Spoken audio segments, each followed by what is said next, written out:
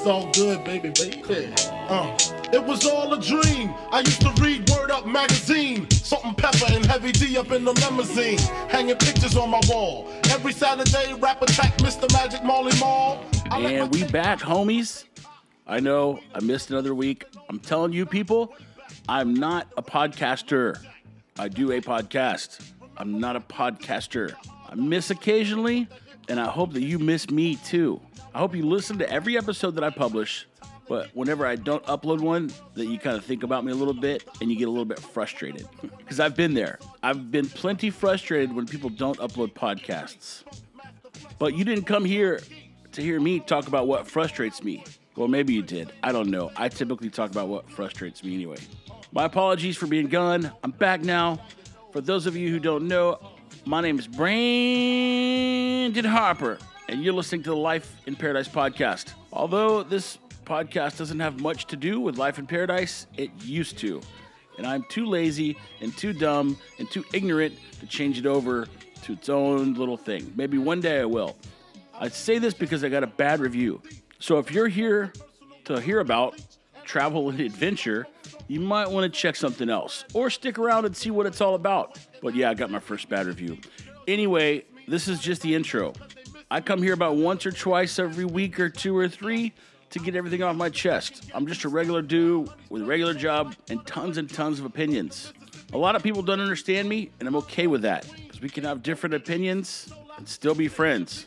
I mainly talk about what I think about, which is generally politics, business, cryptocurrency, dog training, and and that's about it. A little bit of complaining here and there. So, thanks for tuning in. I encourage you to keep listening if you never have. And if there's one thing you'll learn about me, it's that I don't do pre-recorded intros. So, sit back, relax, and let me fly the sleigh for about the next 30 to 45 minutes. Reach for the stars.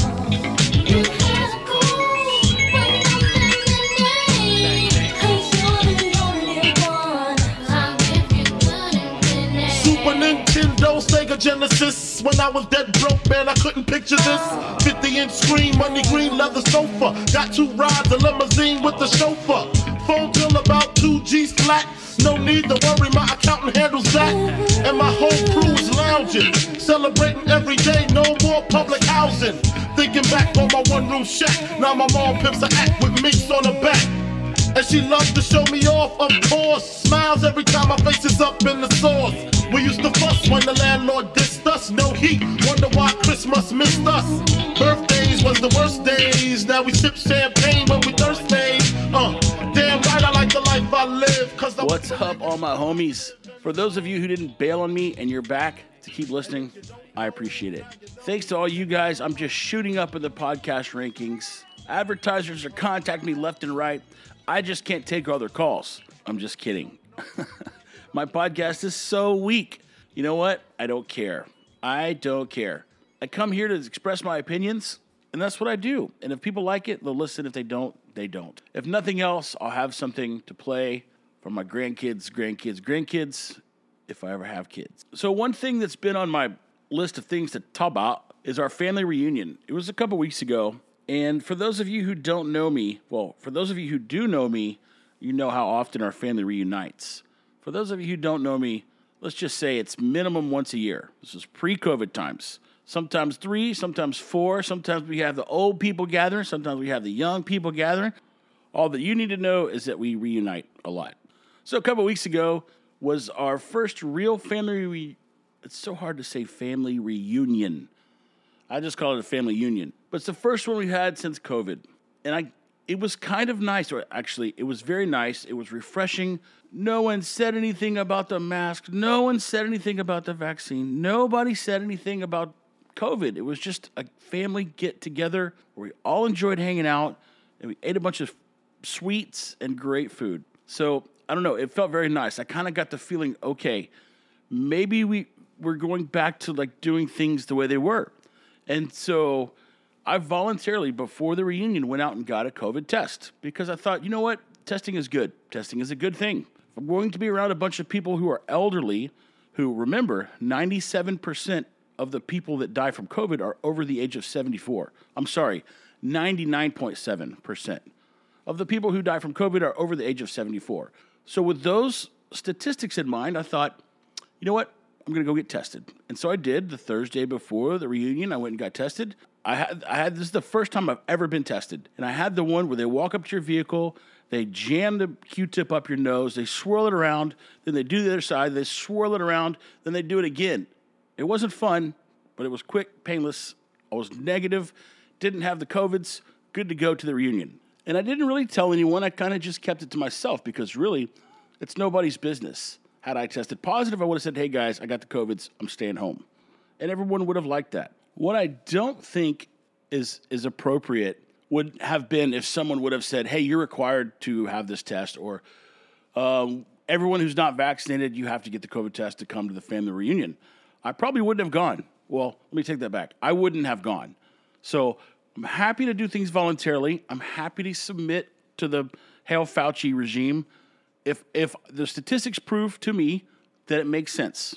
I'm just going on statistics. I'm not going if I feel comfortable, how everyone feels. I'm so sick and tired of people operating on how they feel and making rules based on how they feel. It just sounds silly. It's like a bunch of children making rules based on how they feel because they feel like we just need to do something. Stop making rules on how you feel. Other people don't feel the same way as you. I want to take a second to unpack this a little bit. I want to explore the idea of making rules based on feelings. And this is what we've been doing with COVID, because nobody talks about any side effects. No one talks about any statistics. No one talks about that. So what I want to start out with is I want to rewind time a little bit. I want to go back or take yourself back to when COVID first came out. And everyone was terrified and panicked, and a lot of people still are. But people would find a reason why to claim that they're high risk, or they felt the need to justify to other people why they're going to wear the mask or why everyone should wear their mask. So they made decisions based on how they felt. And this was proven to be when I would ask people that were capable of having conversations with me without getting furious. I would say, when will you stop wearing the mask? Will you wait for someone to tell you, or will you just do it? And most of them were like, well, I don't know. It's kind of over time. It's just kind of how I feel, you know? And so I understand that. I understand that we all feel differently. What I wish would happen, or what I wish would have happened, that's why English is hard right there, those kinds of sentences, was that somebody would have had the mindset to evaluate how the people feel who don't agree with them. And since they don't have statistics to argue feelings, they shouldn't be making rules or requiring people to operate under some realm of governance because of how they feel. And personally, I've felt comfortable with the idea of COVID from a very, very early stage. And so I didn't feel the need to wear a mask. I didn't feel the need to require people to wear masks. I'm happy for people to wear their own masks, but I wasn't willing to make rules based on how I felt or how I didn't feel. It becomes almost impossible to argue with someone that their feelings are invalid when you use statistics and they use feelings, because they don't have a way to prove to you that their concern is valid. I want you to think about what would happen if you ran into a grocery store where I would assume that a majority of the people aren't wearing masks these days, and you ran around and you were the mask police, just like that person that you saw a year ago would be running around saying, here, put this mask on. You need to wear a mask. Sir, put your mask on. Sir, put your mask on. So imagine if you started doing that today. What kind of reaction you would get from people would probably be more along the lines of, hey, bro, chill. Like, we're kind of over that. Or, stop telling me what to do. I'm fine. It's my choice. But if you think about it, nothing has really changed, okay? Nothing's changed. Now, you might say, yeah, but we have the vaccine now.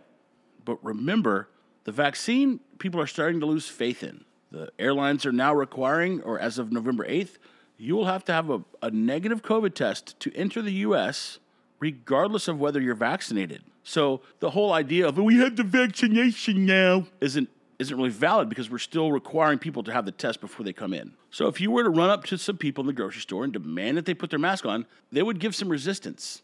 But we have to keep in mind that nothing's changed. They just feel differently than what they used to. They've decided not to wear the mask anymore. For whatever reason, they now feel safe. And so for you to approach them and tell them that they need to do something or fall into compliance, it's not really fair, because you're now telling them that their timeline is invalid and that they are wrong. But we were never told by the CDC to not wear masks. Well, we were, but then the political football players flipped out and rescinded that. So we'll just pretend like the CDC never came out and said there's no need to wear masks. So let's just pretend that happened. And so since nobody has really come out and said stop wearing masks, but a lot of people are still stopping. And this same cycle is going to happen with a vaccine. 10 years from now, I presume no one will really get the vaccine anymore. It'll be done. We'll talk about COVID. We'll laugh about it. Hopefully, families won't be divided for too long.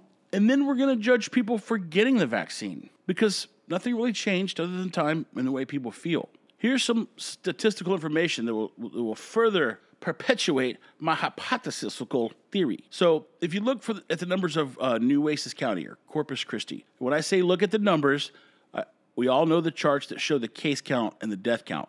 And so I keep a close eye on this because I want to know what the trends are doing. And if you look at the one for Corpus Christi, which we have a population of about 400,000 people in the immediate area.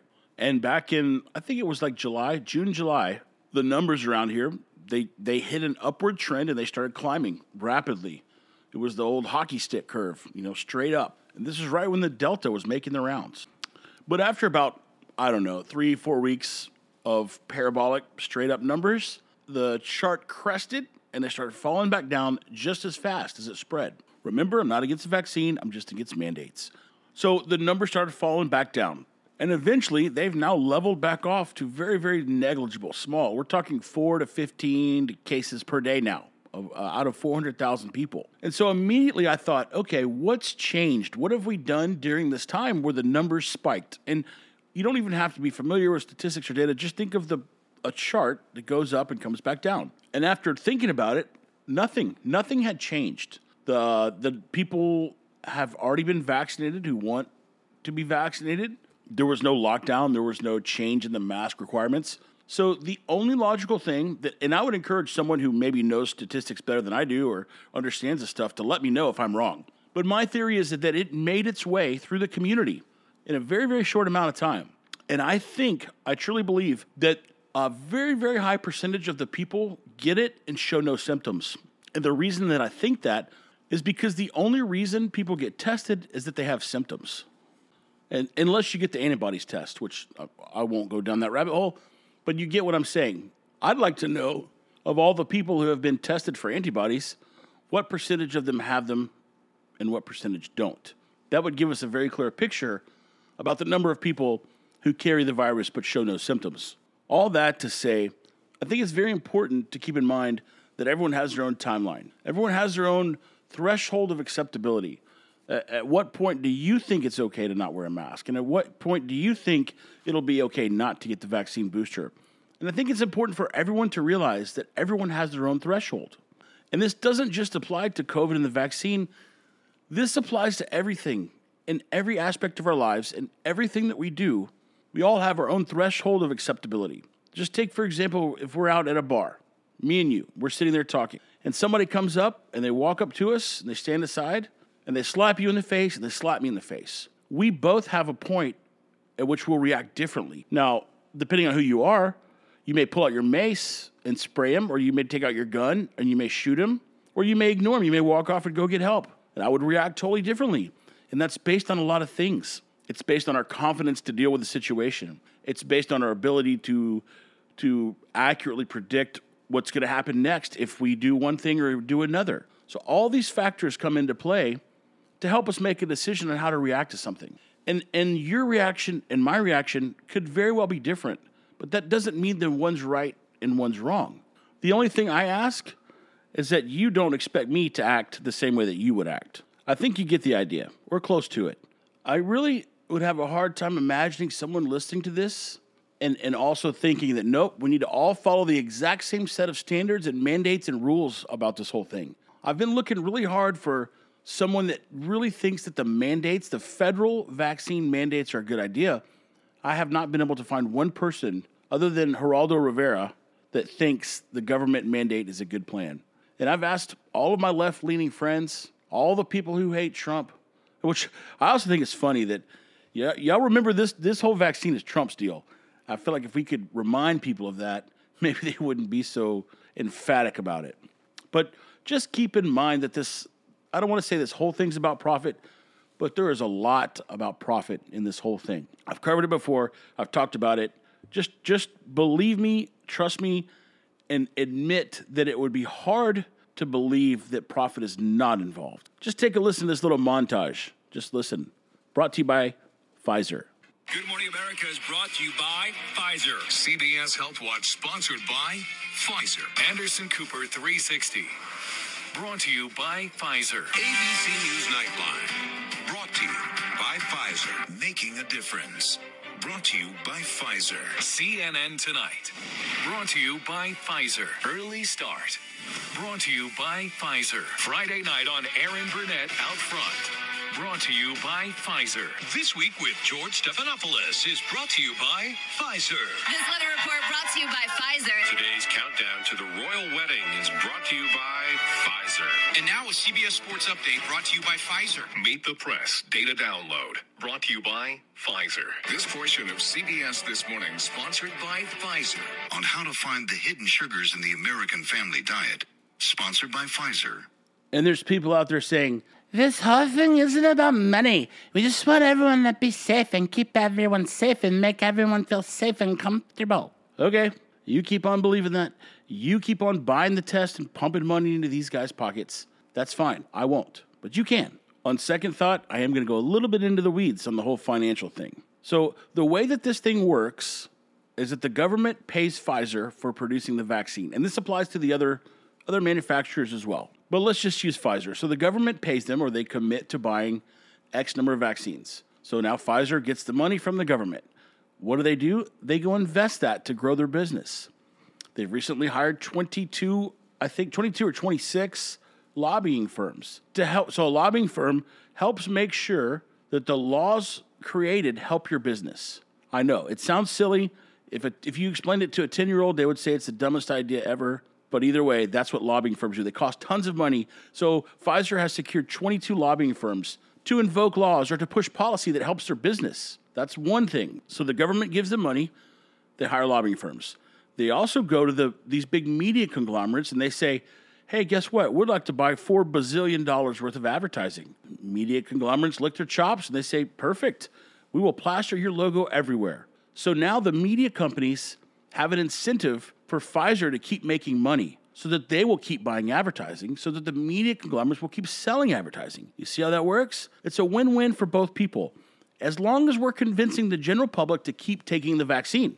And you might ask yourself, well, what about the government? How do they win? That's simple. They get reelected. They were in office when the vaccine was out. And they made sure that everyone got that vaccine so that we could get back to work, so that we could pay more taxes, so that we could fund people who come here illegally. No, that's not why. But they really just care about getting reelected, which is what I always say. And so they can take credit for the virus going away whenever they're in office. So just reelect me. They solved the virus. They fixed the world's problems in 2021. Once again, I'm not against the vaccine. I'm against the vaccine mandate. I'm going to keep saying that because there'll be people out there who think, well, you're just so against the vaccine. You're just a right Republican conspiracy theorist against the vaccine. I bet you wouldn't even take a test to go for family holidays if they wanted you to. Nope, that's not right. I already told you I got voluntarily tested. So go on now. The only reason I keep talking about this stuff, guys, is because I feel the need to give a point of view that a lot of people don't understand. You know, they think that you won't go get a test to enter something or to go somewhere just because that's your protest. And that's your God-given right to not get tested. And that's not the case at all. There's nuances. There's intricacies. For me, what it boils down to is I will not be forced to do something, to participate in something, if I don't think that there's a need for it. I won't do it. I would just rather not go. I would rather not go to a gathering where everyone's going to be worried about whether or not who's been vaccinated and who hasn't been vaccinated and who's holding the baby and who's not holding the baby. It's just better if people just don't go. Remember back when it was okay to just stay home? And then now, whenever people are just staying home because they don't want to participate in all these rules and regulations, they're doing the wrong thing? I just want you guys to see the hypocrisy here, because this has been double talk from day one. All the fault lies on the people who are calling for action. I'm going to leave it at that. Okay, I'm going to take a COVID break. Every podcast when I start out, I think to myself, maybe I should try to not talk about COVID this time. And I know I end up talking about it, but like I said, I just feel like it's important to share my sentiments because oftentimes those who claim to not be judgmental are the most judgmental. And people assume things about me and my reactions, which are entirely incorrect. So that's why I feel the need to always bring it up. But moving on, last weekend, well, let me back up a little bit. I'm not the guy who just tends to rush out and take their dogs to the vet every time something goes wrong. Been around dogs my whole life. I know how resilient their immune systems are. I know, at least I feel like I know when it's time to take a dog to the vet. And typically it's a little bit later than the average person, especially the fur mommies. But last weekend, I found a hole in Gypsy's skin. It was weird. It was like a little hole there, and you could see her muscle. Like it was an entirely cut hole in her skin. I don't know how else to explain it. And I was like, oh man, is this one of these bot flies that came out of her body, or is this some kind of infection? What is this? So I sent a picture to a guy who works for us, girlfriend, who's a vet, and she was like, yeah, she needs to probably get it taken care of, take her to the vet. This was on Saturday night. So she was like, probably needs to get taken care of ASAP. Well, I didn't go Saturday night, and Sunday morning, I took her into the vet. When I got there, I said, hey, I'm in a big hurry. I'm running around. I got all kinds of things to do today. Can I just leave her here? Sorry, sir, we don't do that. You can't leave him here. And I go, well, I talked to Dr. Bass, and she said there's a note on my account saying that I could leave her here. She types on the keyboard, pounds on a little bit. Okay, you can go back there to room 4. I was like, okay, if in fact it's going to be quick, I'll just stay. I'll wait. And there's no one in the lobby. This is at 8 o'clock on a Sunday morning. Not one person in the lobby, like 2 cars in the parking lot. And I go, if it's going to be quick, I can wait. And they go, oh, it should be quick. There's no one here. I said, okay. So I go in there. Vet tech immediately comes in, looks her over, pats her up, says, okay, I'll go get the doctor. 45 minutes later, the doctor comes strolling in with her face diaper on. And I go, hey, just so you know, I'm in a big hurry. I've been in here for about 45 minutes. The faster we can get this done, the better. And that lady looked at me, and all I could read was her eyes. I couldn't see her facial expression. So she looked at me with her eyes, and it seems to me like it would have been equivalent to the reaction of me looking at her and going, so I hope your baby dies. Because she looked at me with like lasers that burned right through me. And I was like, whoa, I'm just saying, like, you can go fast. You don't have to worry about the bedside manner and all that. Let's just bam, bam, let's go. And she turns around and walks out and goes, I'll go get a prescription. Before she even looked at the dog. And I thought to myself, like, what is wrong with you people? Why are you so sensitive? Why do you have no regard for my time and all the regard for your time? And so I didn't really react to her. She sent the vet tech back in. I explained the situation to the vet tech.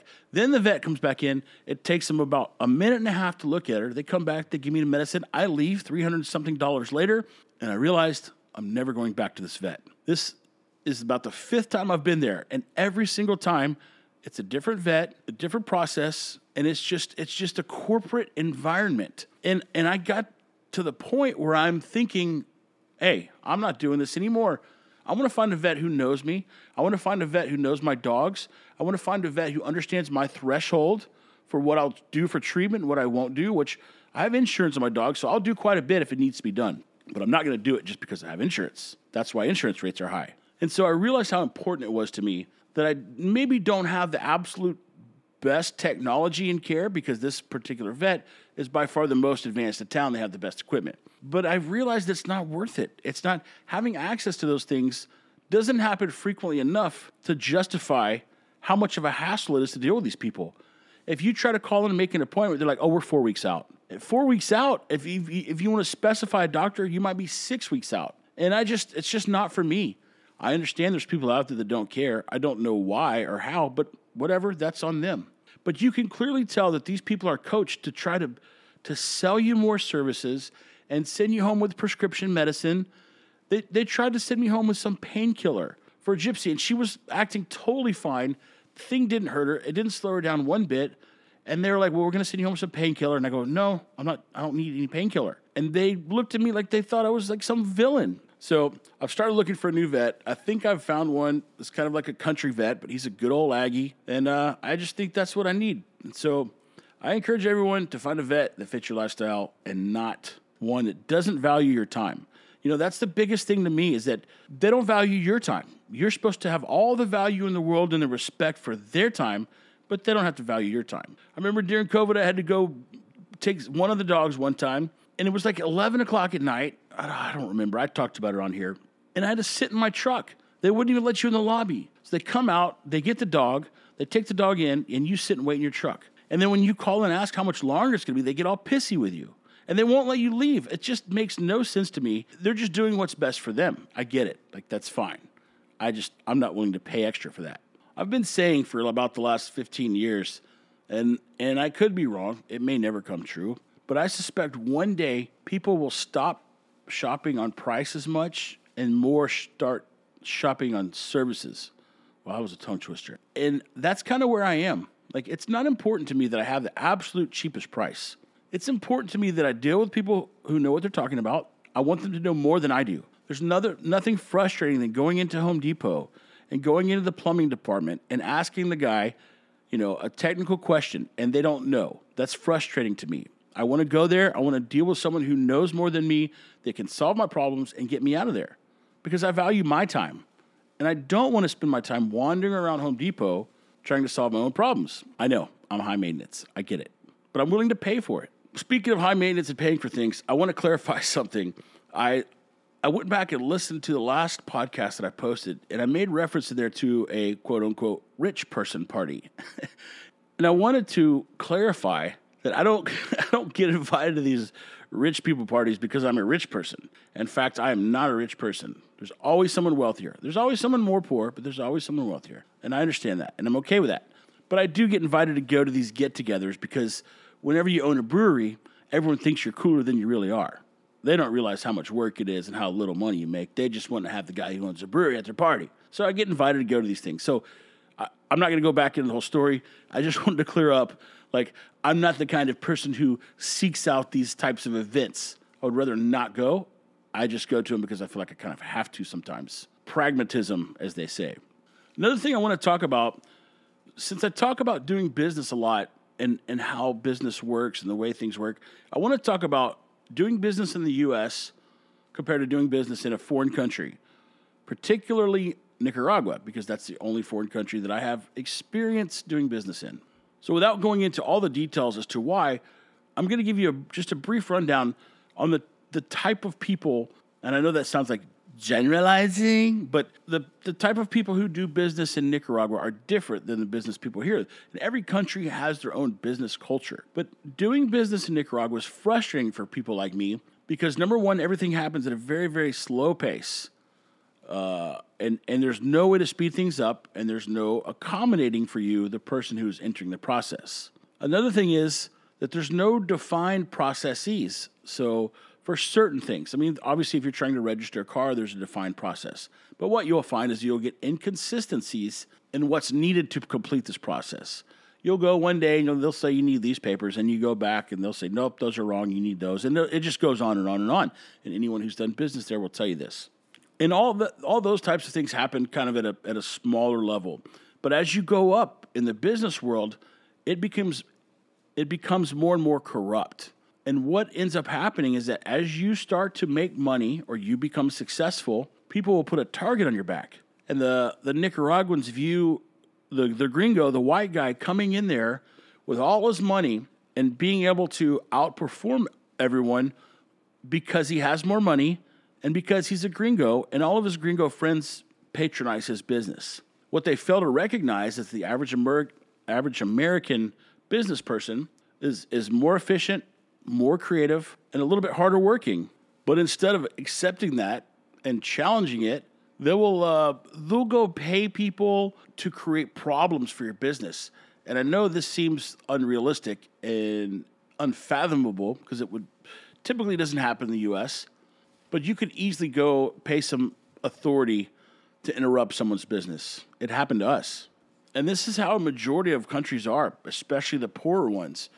If someone comes in that they believe is taking their business, they don't view it as them being out-innovated, outworked. They view it as you're stealing their work and you're a foreigner and you don't have a right to do that.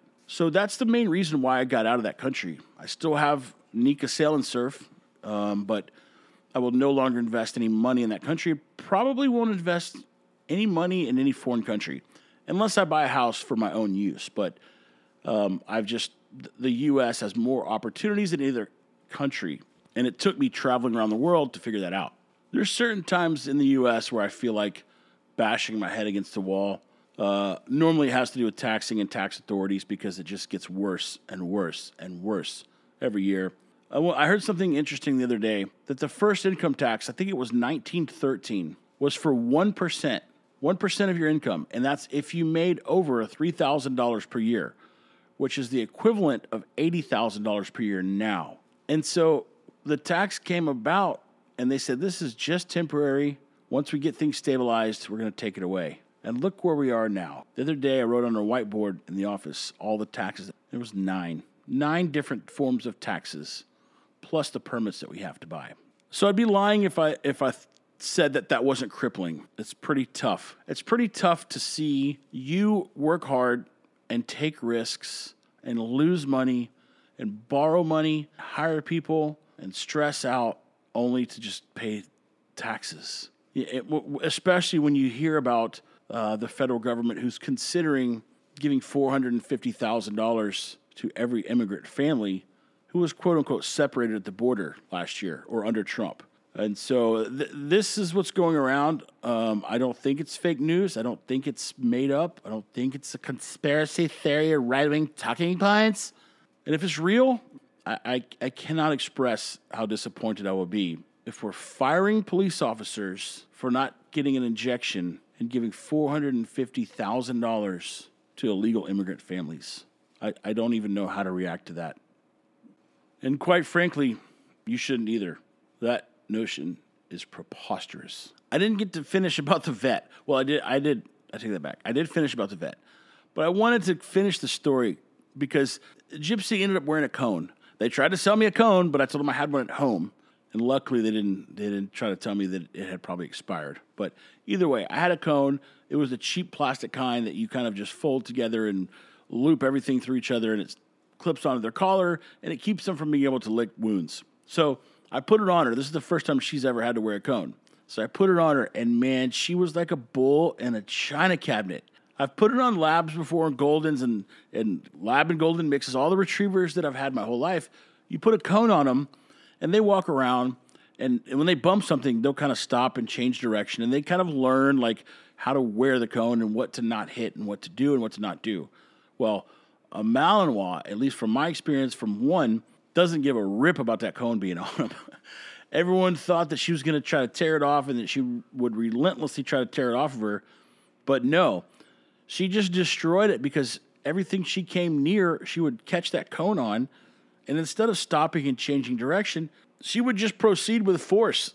So that thing would get hung up and she'd just go to push it on it and it would just cave in. And I think it fell off of her 4 or 5 times the first day. And so I tried a second day, but by lunchtime on the second day, the thing looked like it had been run over and through a hurricane. It was all falling apart and dirty and been dragging on the ground. I remember when she curled up on the bed and with the cone on, I walked in there and it was all kind of falling off and it had her face all mashed up. And I just looked at her and I said out loud, I said, Gypsy, you wear that cone entirely different than a Labrador. I said, your way is much harder, I promise. And she just looked at me out the top of her eyes. But I thought it was funny. You know, dogs have different personalities based on their breed, just like humans do. Well, I mean, obviously humans not based on their breed, but we all have different personalities. And I think it's good to understand the difference so that we can better deal with people who are not like us. There is a YouTuber that I would encourage you to check out. His name is Brandon Tatum, and he's a black guy. He's a former police officer, and he gets tons of criticism from other minorities, particularly black people, and a lot of leftists, because he doesn't go along with the narrative that a lot of these people do. He thinks that racism isn't really oppressive to black people. He doesn't think we should make any exceptions based on race. He doesn't think we should have affirmative action or make exceptions for people to get accepted to colleges they wouldn't get accepted to because of the color of their skin. And so I'm curious to know how people feel about this guy. People who feel the opposite, particularly white people who feel the opposite, because you can't really call someone racist towards black people if they're also black. And so you're starting to see this, I call it a phenomenon, because typically a vast majority of the black population just voted with the left. And you're starting to see quite a few people who are not going along with that anymore. And it's been interesting to me because they get shunned from the black community because they don't go along with people just because they all have the same skin color. And that's how it should be. You should not vote for someone based on the color of their skin. And so they get criticized. They get called Uncle Tom and all this sellouts and all this stuff. But these people are highly successful. They've all done really well. And so my question is, what are they just lucky? Is their situation just a chance of circumstance, just a stroke of luck? Did they not work hard to get where they are? And I haven't been able to find someone on the liberal left side of things that will engage with me about these people. I've asked all my friends, hey, what do you think about this person? And they don't answer. Hey, what's your opinion of Candace Owens? They don't say anything. And I just want to have a conversation with someone who tells me how you can have one individual from a group of people who claim that they're oppressed, and their claim that racism keeps them down, and they claim that a lot of their misfortune is because of the white man, and you have one person who disagrees with all that. What do you think about that person? Are you saying that person just got lucky? Like, I really don't understand what they have to say. So, in my opinion, no, of course he's not racist. He makes comments based on what he sees. He happens to have black skin, just like the rest of these other people that he's criticizing, but that doesn't make him racist. You can't hate your own kind. Or you can, but you definitely won't be taken seriously. This guy's taken very seriously. He's made a ton of money. He's got a bunch of YouTube followers, probably all white conservatives, which also bothers me when white conservatives want to put black people on a pedestal because they agree with their sentiment and they're black. No, you shouldn't give anyone credit for anything based on the color of their skin. Nobody should get a leg up. Nobody should get an advantage.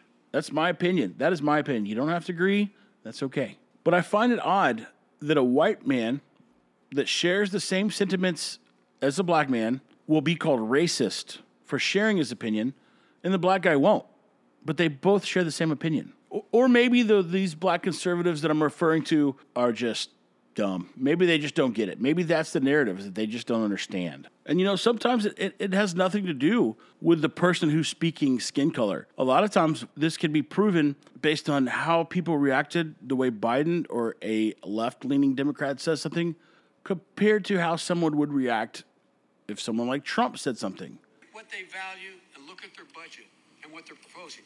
Romney wants to he said in the first 100 days, he's going to let the big banks once again write their own rules. Unchain Wall Street. They're going to put you all back in chains. Oh. Yeah, they're going to put you all back in chains. Just so you know, they're going to put you guys back in chains. So just be ready.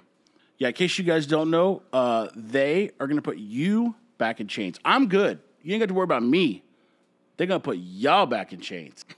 What an absolute idiot. Here's another little nugget for you. Remember, I'm just criticizing the double standard. I'm just criticizing the notion that Biden can say things and that other people can't. And to me, I don't understand it. So I'm pointing it out.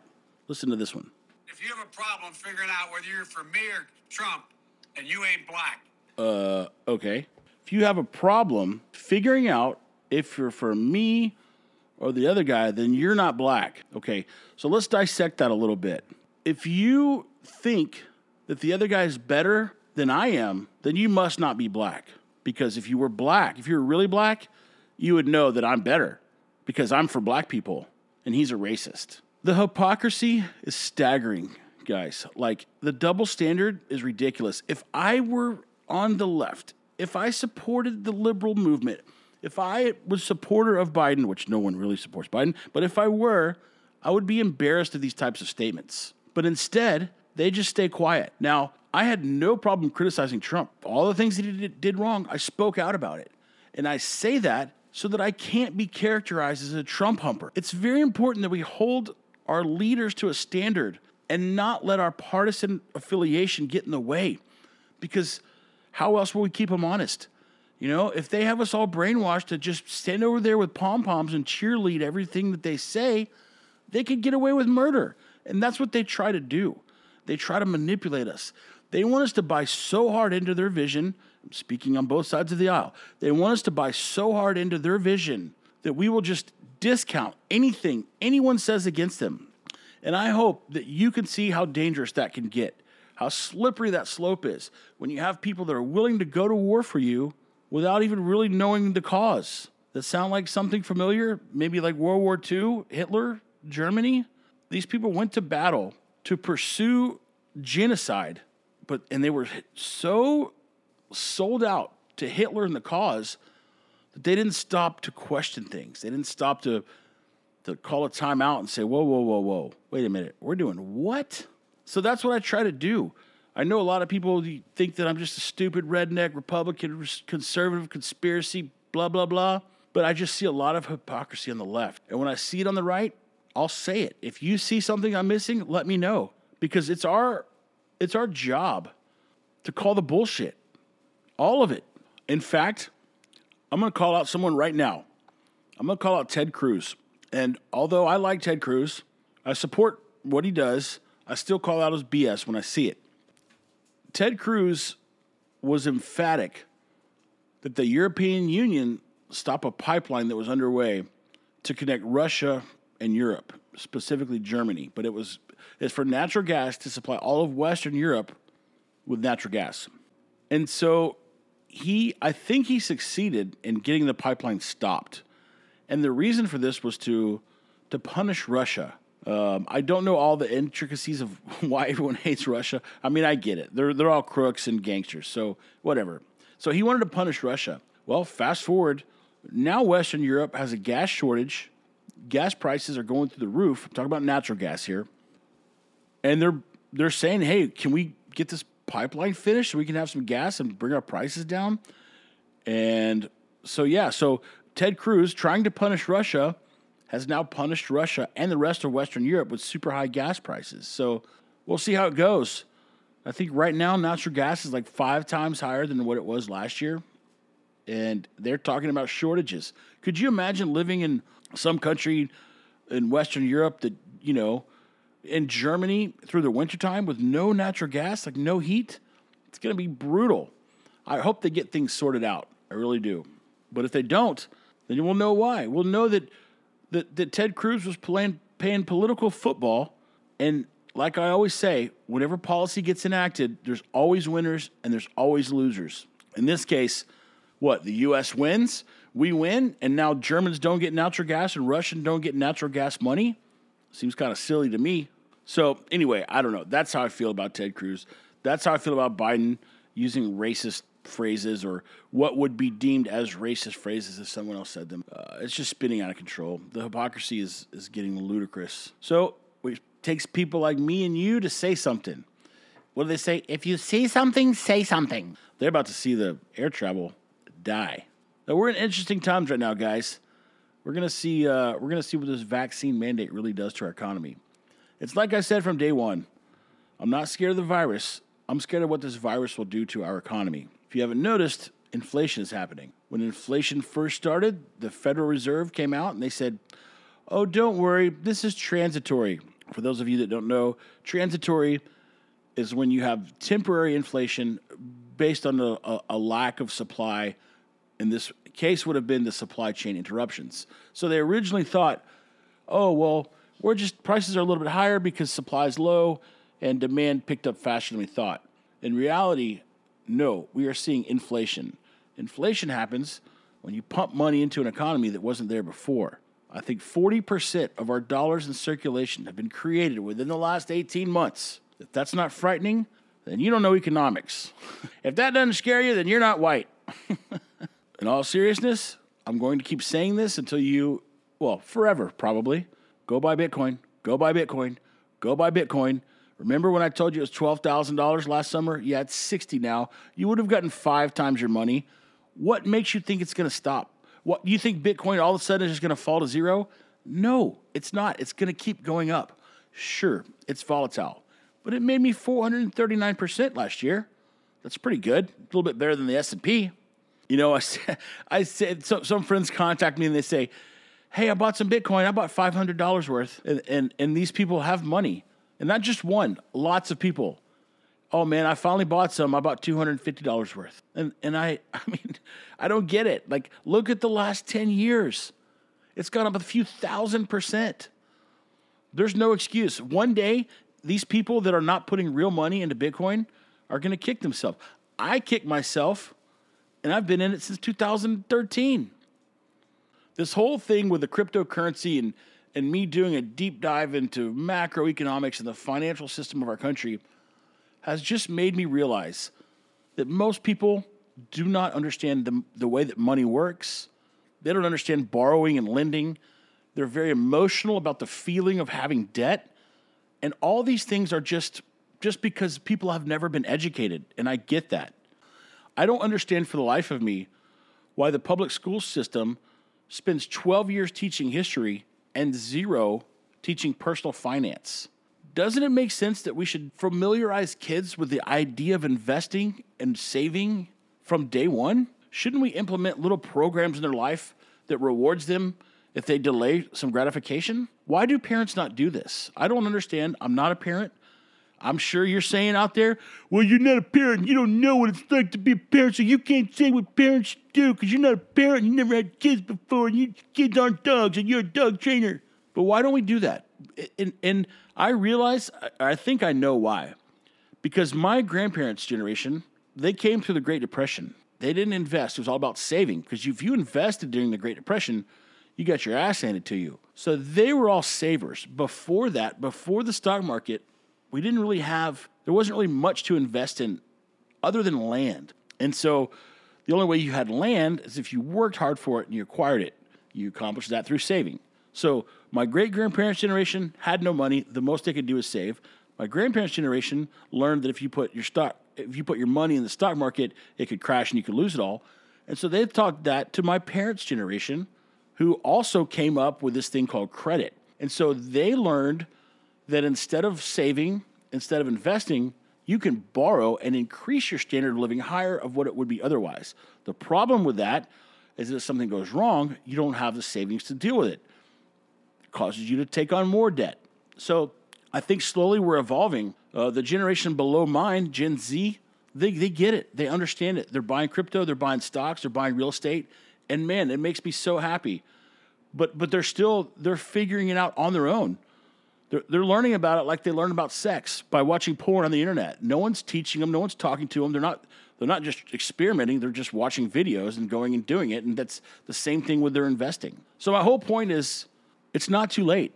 All you need to know how to do is buy and hold.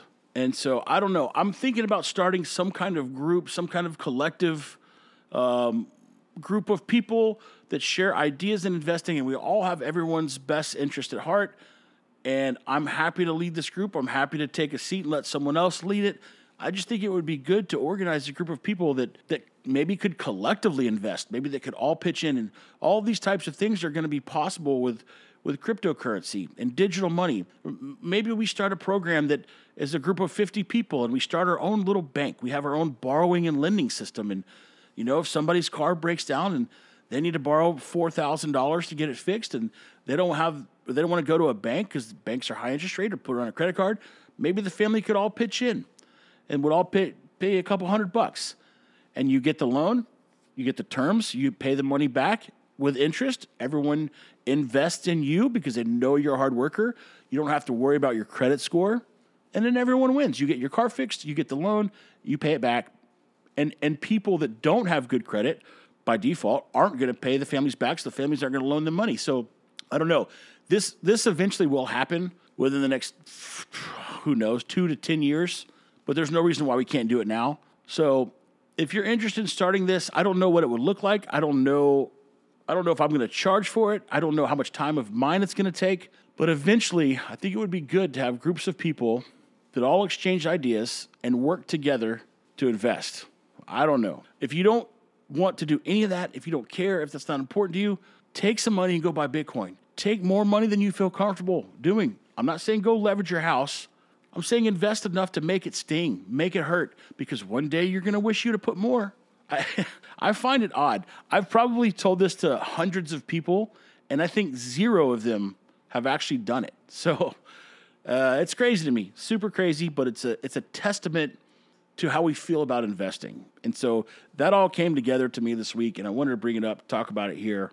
And I'm probably going to quit telling people to do it because they don't do it anyway. So why would I even? I guess so that I can go back in the future and say, well, remember, I told you so. I talked to a guy the other night that I remember when my investment multiplied by 10. I bought Bitcoin for $500 each. And when they were at $5,000 each, which is a 10x return, I told my friend, who's very close to me, go buy it. Go buy some right now. He didn't do it. Now Bitcoin's worth $60,000 a piece, and he's still not doing it. He's one of the smartest guys I know. What can you do? All right, man, this is maybe the longest podcast ever. I'm at 56 minutes in the recording time. Probably will come out. I'm going to guess it comes out to 50. 49 to 50 is going to be my guess after I do all the cutouts. You don't hear the things like me screaming at the dog for the dog's barking at squirrels. You don't hear the things like the air conditioner cutting on. You don't get to hear all that. So I appreciate you listening to the Life in Paradise podcast.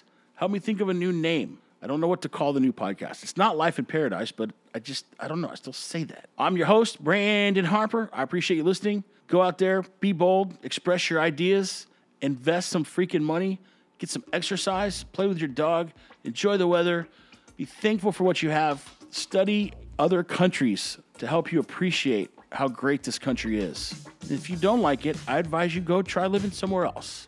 Just try it out. Just try. Go live somewhere where they don't have cars or backyards.